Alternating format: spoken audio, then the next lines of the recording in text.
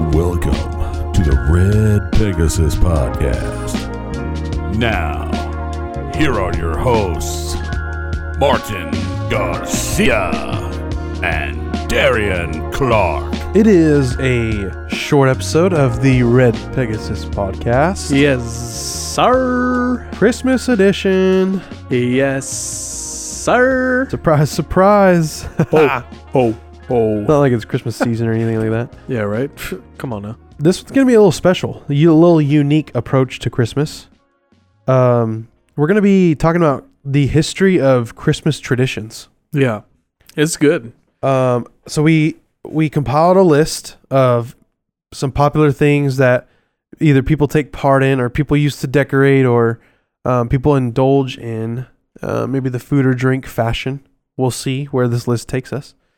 And we unpack kind of where it came from, how it started, why we do what we do with what we're doing, right? Like, never even had thought about it. Yeah, you ever just wonder, like, I just put this wreath on my door, but I don't know why. It's just people say to do it, right? Yeah. So I'm gonna do it. Or like Christmas lights or Christmas trees or wearing sweaters or doing Christmas cards or the Christmas pickle. Where'd that come from? I had no idea this was a thing. We have one on our Christmas tree every year. Really? Yeah, it's an ornament. If you find it, you have good luck. Really? Yeah. Huh. There's some white people stuff right here. I'm just playing. Oh. So, I guess I'll kick off this list. Sound good? You Yeah, want to go head ahead. into it? The Christmas tree. The Simple. classic evergreen Christmas tree. Where did that come from? Why do we put them up? Decorated trees date back to Germany in the Middle Ages, with German and other European settlers popularizing Christmas trees in America by the early 19th century. A New York woodsman named Mark Carr is credited with opening the first U.S. Christmas tree lot in 1851. A 2019 survey by the American Christmas Tree Association predicted that 77% of U.S. households displayed a Christmas tree in their home. And among the trees on display, an estimated 81% were artificial and 19% were real. Wow. So that's where it started. European settler in America, 19th century. Y'all rock a fake Christmas tree or a real one? Fake. Yeah, fake one. Can you even get a real one here? Yeah. Oh, you can? You don't see the like farms everywhere? No. There's like Christmas tree farms all over the place. Really? Yeah, where you just like go up and go buy one. Oh, I thought that was like a northern thing where they grow or something. I don't Really? know. I know a few people that do real trees. Huh. Yeah, no. Fake all the way. Yeah. Baby. Fake all the way. Because then what do you do after? You throw it away, right? Yeah, you just throw it away. But do you have to like chop it down? Nah. You just put it in a bucket. You do have to keep watering it. Like keep it watered and with a little soil. So it stays like the whole month. Oh. Because it will like start dying off. Yeah. Yeah. That's too much work for me, dog. Yeah, right? Can't do it. Yeah. I would love to, but we have someone in our family who's allergic to evergreen. So Really? yeah, we can't do it. Oh, wow. Yeah. Evergreen, huh? Yep. That'll do it to you. Mm-hmm. Elf on the Shelf. Ooh, classic. This one, love it or loathe it. Since 2005, moms and dads have either joyously or begrudgingly For real. been hiding a toy elf each night from Thanksgiving to Christmas. More than 13 million elves have been adopted Good grief. since 2005, when Carol and her daughter Shonda published the book Elf on the Shelf, A Christmas Tradition that comes with the toy. Social media has even inspired some parents to set up elaborate scenarios for either elves, as in he TP'd the tree, or there's a whole bunch of marshmallows in the sink. So, if you're wondering where it came from that book, Elf on the Shelf, A Christmas Tradition. And thanks to that toy that was included with the book, a lot of parents That's pretty great. are annoyed to put it up, or I will say, happy to be a part of the tradition. yeah, I will say we are not doing that tradition because that is a lot of work. Heck yeah. Dude, I saw you mentioned TP'd the tree or filled the sink with marshmallows. I saw a video the other day where they put Mr. Potato Head on a grater, like a cheese grater, and there was French fries under, and the elf is like sitting next to him, legs crossed, arms crossed, like laughing. Dang. I was like, that's savage. Going after Mr. Potato Head. That's scary. Dude, they're fighting in the middle of the night, bro. That's crazy. They're fighting in the middle of the night. I don't want no part of that. I'm gonna hit the Christmas pickle. Okay. Let's Christmas pickle. enlighten you, Martin. Yes, please do so. If there's a pickle among your snowman, angel, and reindeer ornaments, you're likely taking part in the American tradition of hiding the green ornament on the tree, so that the first child to find it wins a gift or gets to open the first present Christmas morning. The practice's origins are a bit murky, or should that be briny? But it's likely it grew from a Woolworth's marketing gimmick from the late 1800s, when the retailer received imported German ornaments shaped like a pickle and needed a sales pitch. Okay. So it's like a little accidental birth of a tradition. Yeah. Pretty great. We definitely have a pickle on our Christmas tree. I'm trying to think. I don't think I've heard of this before. Yeah. And I know someone's going to come to me and be like, bro, you haven't noticed the pickle on our tree? And I'll be like, no, I haven't. And maybe I would have said something about it. Your tia's going to come in at you Yeah. hot. Like, bro, how did you not even know, dude? I'll be like, I thought it was a jalapeno this whole time. I didn't know. That's All right, great. That's great. Something that a lot of people, I think, enjoy are the advent calendars. Yep, we got one. And I thought, well, let's figure out where this came from. Early versions of this tradition started in Germany in 1903 by publisher Gerhard Land. Offered a way for children to count down to Christmas by opening one door or window a day to reveal a Bible passage, poem, or even a small gift. Since gaining mass popularity in 1920, the calendars have evolved to secular calendars that include daily gifts from mini bottles of wine to nail polish to chocolates and to action figures. I see these all the time. I've seen one at Target for Christmas socks. Like you open up the calendar and it's a Christmas sock. Yeah, that's cool. Yeah, we definitely partake in that every single year. Reading Bible passages, really cool way, just to get in the Christmas spirit. Nice.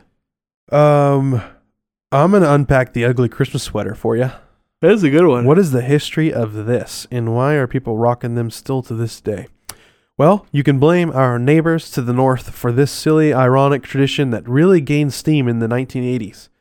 According to the Ugly Christmas Sweater Party Book, sweaters became a party trend in Vancouver, Canada in 2001, and the trend is seemingly here to stay.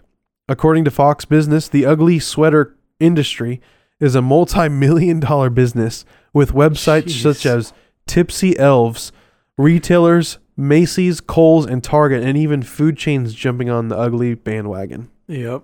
So interesting.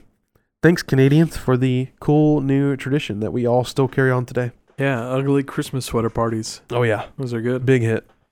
This one that I've got, Christmas, I did this twice already. Cookies and milk for Santa, not Christmas and milk. While leaving treats for Santa and his reindeer dates back to ancient, you might have to correct me on this, Norse mythology. All right. Americans began to sweeten up the tradition during the Great Depression in the 1930s as a sign of showing gratitude during a time of struggle. There Interesting. Dates back to Norse mythology. All right. Cookies and milk for Santa. All right. I'm going to unpack the Christmas cards. Why do we send out Christmas cards every year? The first official Christmas card debuted in 1843 England with the simple message, "A Merry Christmas and a Happy New Year to you."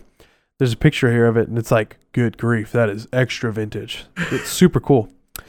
The idea of a mailed winter holiday greeting card gradually caught on in both Britain and the U.S., with the Kansas City-based Hall Brothers, now Hallmark, who knew, creating a folded card sold with an envelope in 1915.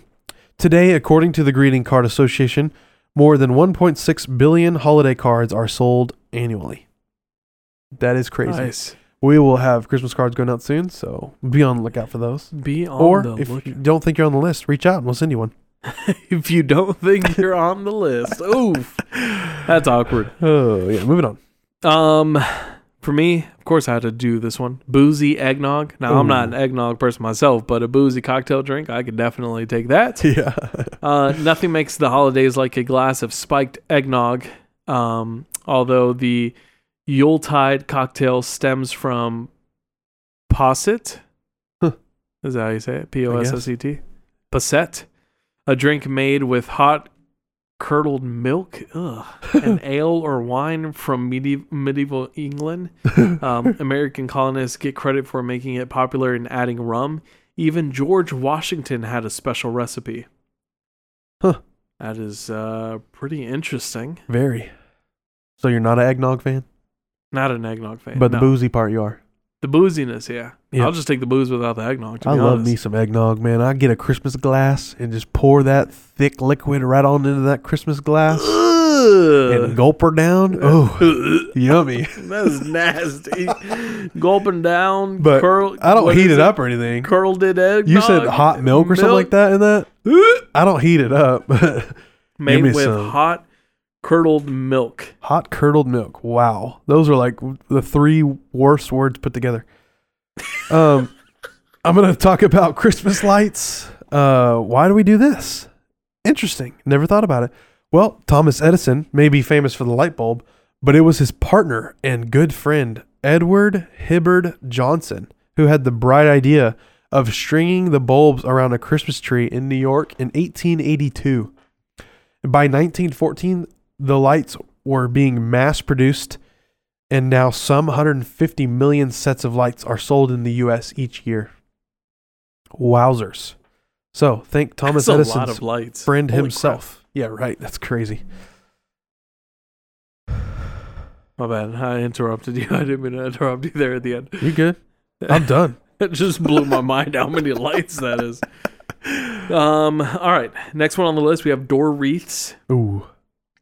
Wreaths have been around since the ancient Greek and Roman times, but the evergreen Christmas wreath, often adorned by boughs of holly, eventually took on Christian meaning, with the circular shape representing eternal life, and the holly leaves and berries symbolic of Christ's crown and thorns and blood, according to the New York Times. Oh, wow. Today's wreaths, which come in all varieties, from flowers and fruit to glass balls and ribbon, to artificial and themed, are I can't read today, are most often seen as a secular winter tradition.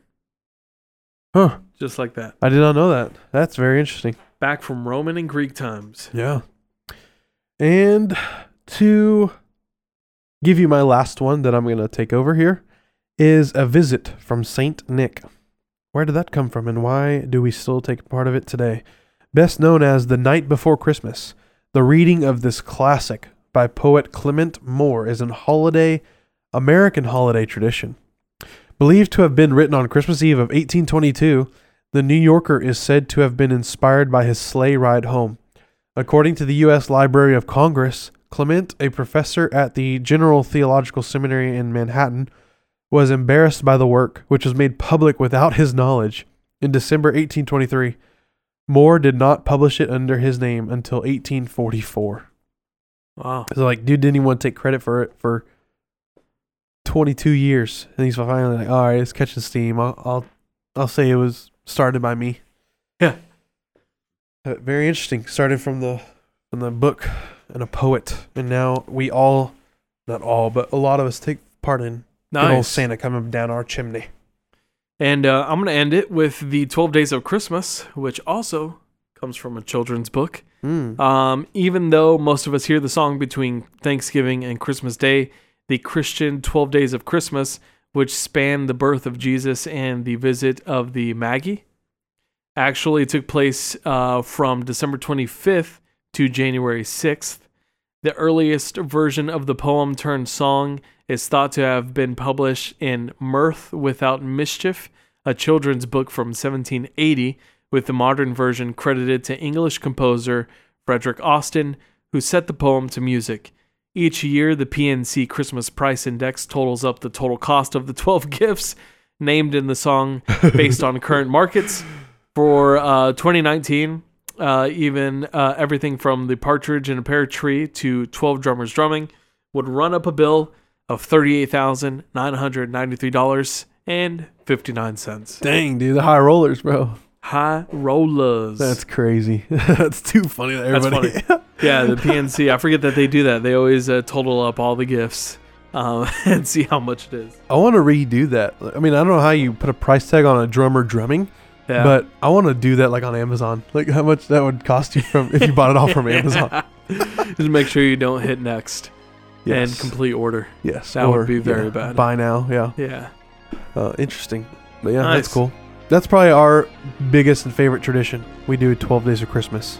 On the 12th day of Christmas, what will have